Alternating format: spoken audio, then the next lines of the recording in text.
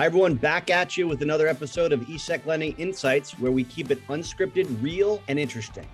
Unscripted, Peter? I would say that's definitely true, but interesting? Why don't we let our listeners decide on that one? What we are here to do, folks, is share with you our thoughts and perspectives on the securities lending industry, whether that be about demand trends or just what's going on in the industry. And now over to our episode. Let's go. Hi, everybody. It's Peter Bassler back with another episode of ESEC Lending Insights, joined by my friends, sometimes colleagues, co-hosts, Brooke Gilman and Jim Maroney. We're, I guess, in the middle of summer now, and it's getting hot everywhere, but it's good to have better weather. So how's it going, guys? It's good. The weekend was amazing. So I don't know, best weather weekend yet, maybe of the summer. So I'm feeling good. It's a Monday.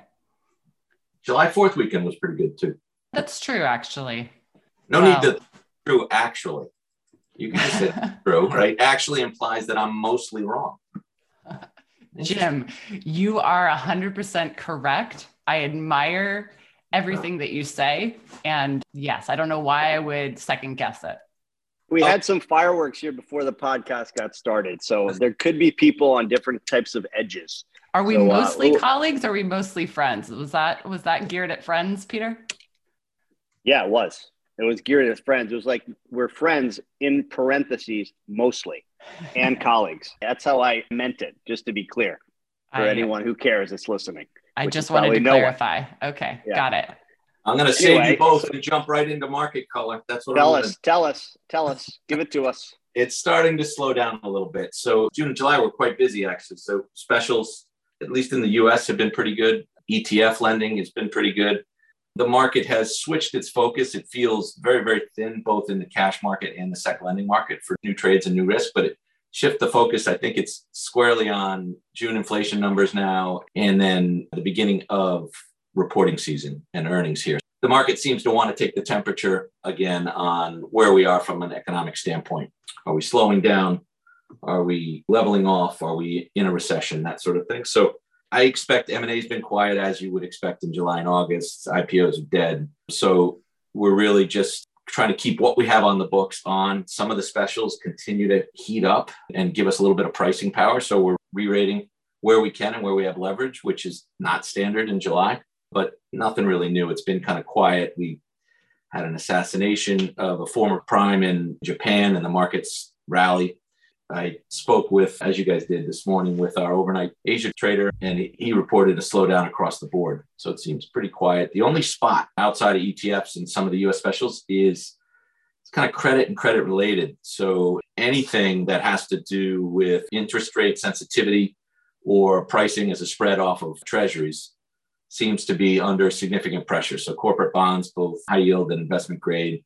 Some of the ETFs that track bank loans seem to be the best borrows in the market. Even muni bonds, which there is no short market in munis, but there are muni ETFs that you can short if you can get the borrow. And so nothing really that we ESEC traffic in, but just watching the market, it seems to be pretty good behavior in terms of pricing going our way.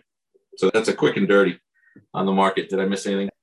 Any thoughts on like the meme stock situation? Because I know there was a name that you gave us a really well-written write-up on a while back, a few weeks ago, maybe, just to show that phenomenon isn't really dead. And I know GameStop continues to be a big borrow.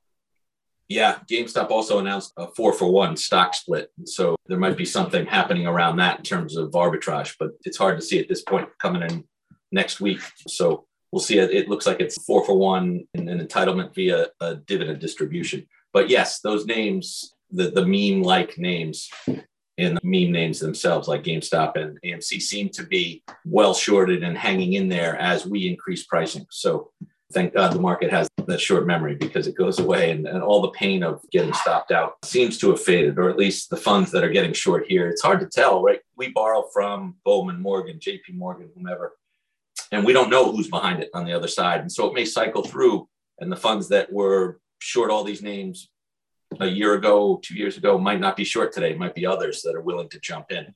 So it's kind of hard to tell. And so you don't want to really connect those dots. But I guess that's what I was alluding to, Peter, with pricing power in the US. It's kind of these monoline names where they rely heavily on growth, quick growth, and cheap money. seem to be under a little bit of pressure, and people are willing to pay for those shorts, at least in the kind of short to medium term tenured trades. Jim, I know a big trend that we've seen recently is sort of just a switch in collateral being provided by certain dealers. So even though they might have a preference to pledge non-cash collateral, or in particular equities, if a lender will allow for it, just because of the balance sheet efficiencies, we've seen a bit of a shift away from equities being pledged. And I know there's sort of multiple factors and reasons behind that. Can you maybe speak to what has changed that is creating that sort of collateral shift at the moment? Yeah. And then maybe your view on the duration and like what needs to change again for that to shift back. Mm-hmm. Yeah, that's a good one. I probably should have led with that. So yeah, we've seen non-cash is still a preference for the brokerage community. It's off balance sheet. It's less impactful from a capital standpoint than cash is under normal circumstances. But in many cases, when you sell an exclusive or when you're doing trades, we talk about non-cash being preferred, but a broad collateral set to accommodate for any market environment is always the best, as we saw back in March of 2020 when rates were going crazy and we wanted cash. And so cash became more because of price point than because of preference, but became a collateral of choice, at least for us. And we forced that to the street. And so, but in this instance, equity markets across the board, call them down 20, 25% from highs.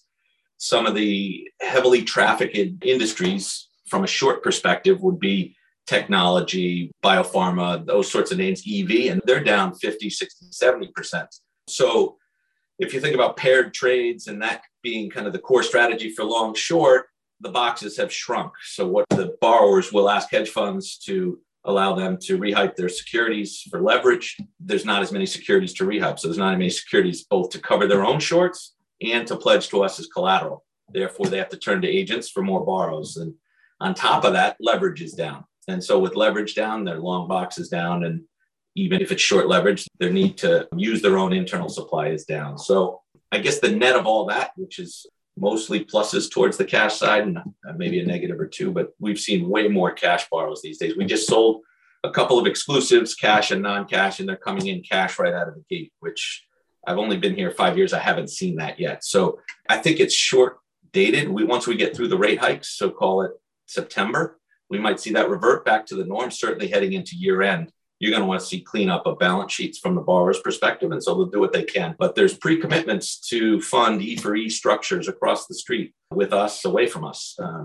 And so those pre-commitments leave them pushing most of the collateral that they have in the box to those structures and then having to do all their new shorts and daily turn and volume versus cash. So it's a tricky little environment, particularly with rates going up. So many times your cost of funds is going to lead. What you lend your securities at is going to be more expensive than where you yield on the day of a hike. And then for, say, the next couple of days or a couple of weeks, depending on your portfolio, on a reset. So I think cash will still be pretty easy to come by for the next couple of months, maybe for the next quarter and a half, and then we'll flip back to non-cash. But yeah, it's been meaningful because there are some clients who are positioned differently on the reinvest side than kind of less aggressive versus more aggressive, or recover quicker and recover slower. But depending on the portfolios, you may or may not want that cash. Do we ever give the borrower the option to toggle between two if they've allocated to an exclusive? Is that a possibility? No. Obviously, it would have some complications for a cash manager, but operationally, it's a nightmare. If you're talking about like if we put out 1 million shares of IBM versus cash and tomorrow they want to flip it to non-cash. We've talked about it, Peter, but it really is an advantage for the borrower and a disadvantage for the lender. And so it just doesn't seem balanced. If they were willing to pay significantly more for that structure, you might be able to work it, but you can't have cash in and out, especially in this environment, unless you're keeping it overnight, which right now, overnights are probably yielding less than overnight product in general is yielding less than what it costs to put something out overnight. But yeah, it's a concept the market's long thought about and brokers have always whined about. I forget they listen to these podcasts, so I have to do it. Yeah, that might not be the best word. They're going to love that one. They know they whine. That's all. Constructive feedback. I get so much blowback. Constructive feedback was the tone of our prior conversation. Anyway, what about auction performance, Jim? I know we've had a couple auctions at least since our last podcast. Yeah, the fixed income has been very, very strong.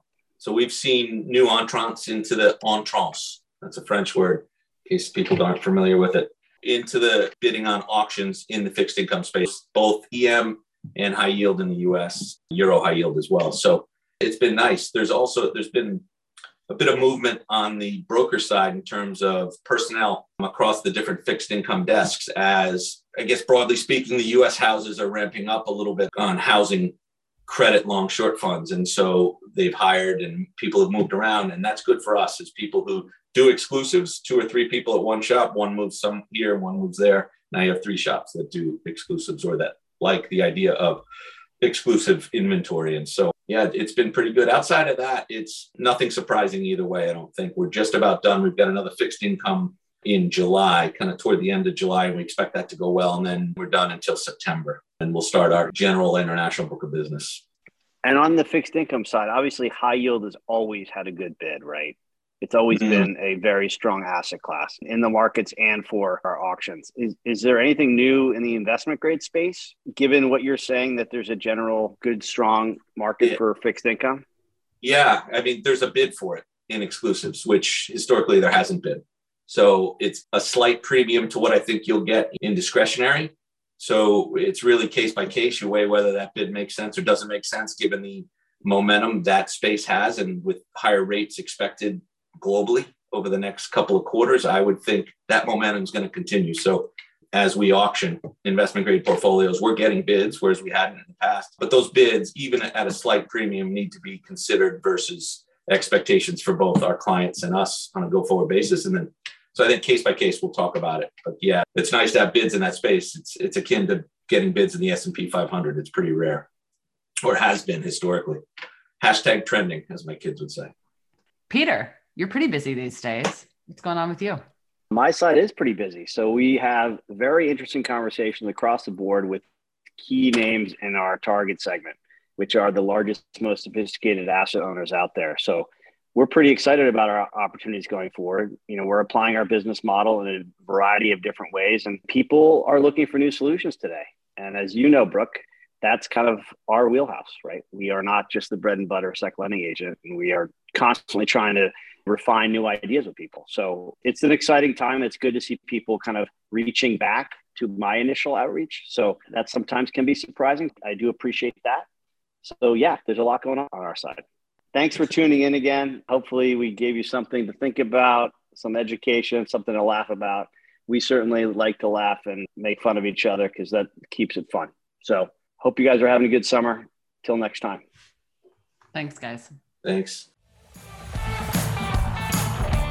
Thanks for listening, everybody. Hope we left you with something interesting and productive to utilize in your daily securities lending activities. And friends, don't forget to subscribe to ESEC Lending Insights wherever you get your podcasts. And now for our disclaimer. This material is for your private information and does not constitute legal, tax, or investment advice. There is no representation or warranty as to the current accuracy of nor liability for decisions based upon such information. Thank you for listening.